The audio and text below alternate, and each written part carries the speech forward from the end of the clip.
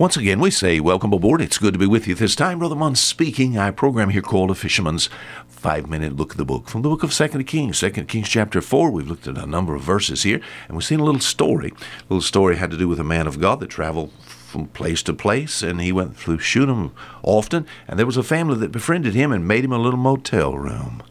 And there, a place that he could spend the night. And for that being true, he rewarded this family by this woman. She never had a son.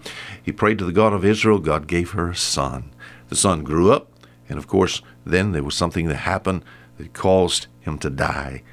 Probably something he was in the field, probably a sunstroke, brought back to the woman. She sees her son has died. All right, then she runs to the man of God. All right, she knows that only God can give her some help now. And she recognizes, who prayed for her, who is representing God in her area. And it was the man of God. And it comes, and God uses him to miraculously raise this little fella from the dead. So we've talked about raising the dead this week. You said, Brother Munn, raising the dead. But bringing this up into a New Testament setting, isn't it something that in the New Testament, we find the problem with man is not necessarily his body. The problem's on the inside. He has a soul that's lost, and he has a spirit that's dead. So when we tell someone about Jesus Christ, and they trust the Savior, all right, snap of a finger, their soul is saved, and their spirit is made alive. So the person is like being raised from the dead. You need to read Ephesians chapter 2. It's kind of like they themselves, dead in trespasses and sin, and you hath he quickened who were dead in trespasses and sin, now made alive, raised by Jesus Christ. So in the New Testament, we actually can be used by God to raise the dead spiritually. I don't know if I'd try that physically. In fact, if something happens to me, don't you pray that God raises me from the dead. I mean, I go to heaven, up there in the third heaven, and I'm having a ball there with my Savior and my loved ones and friends, and there somebody prays for me and drags me out of heaven and puts me back down here on this sin-cursed earth again. If I'd know who it was, I'd try to choke you to death. My friend, don't do that.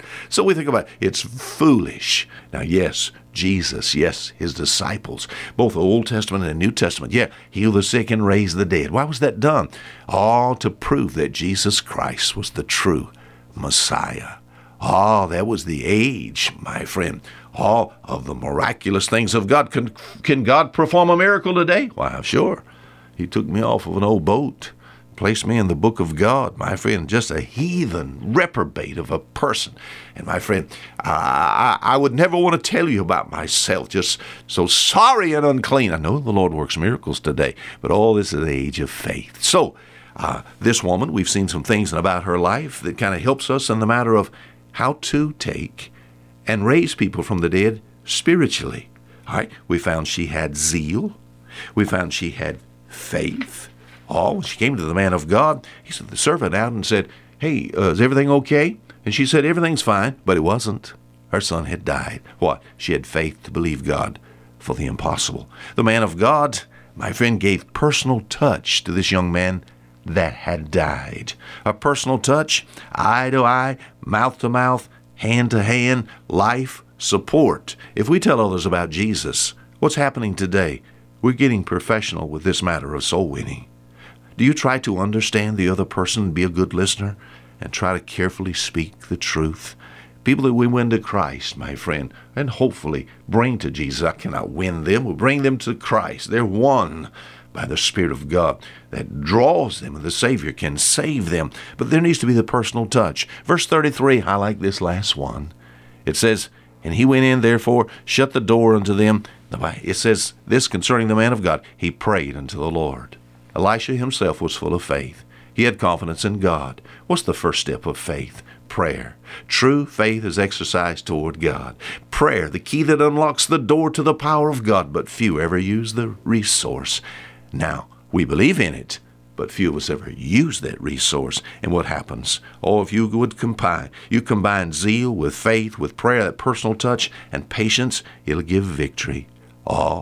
You said what happened? This little boy was raised. All his life came back into him. The wonderful opportunity to lead people to Jesus Christ, to see the Lord open their eyes spiritually, open blinded eyes, to see people raised from the dead spiritually. This week, I sure appreciate you being with us, and we've talked this week about raising the dead.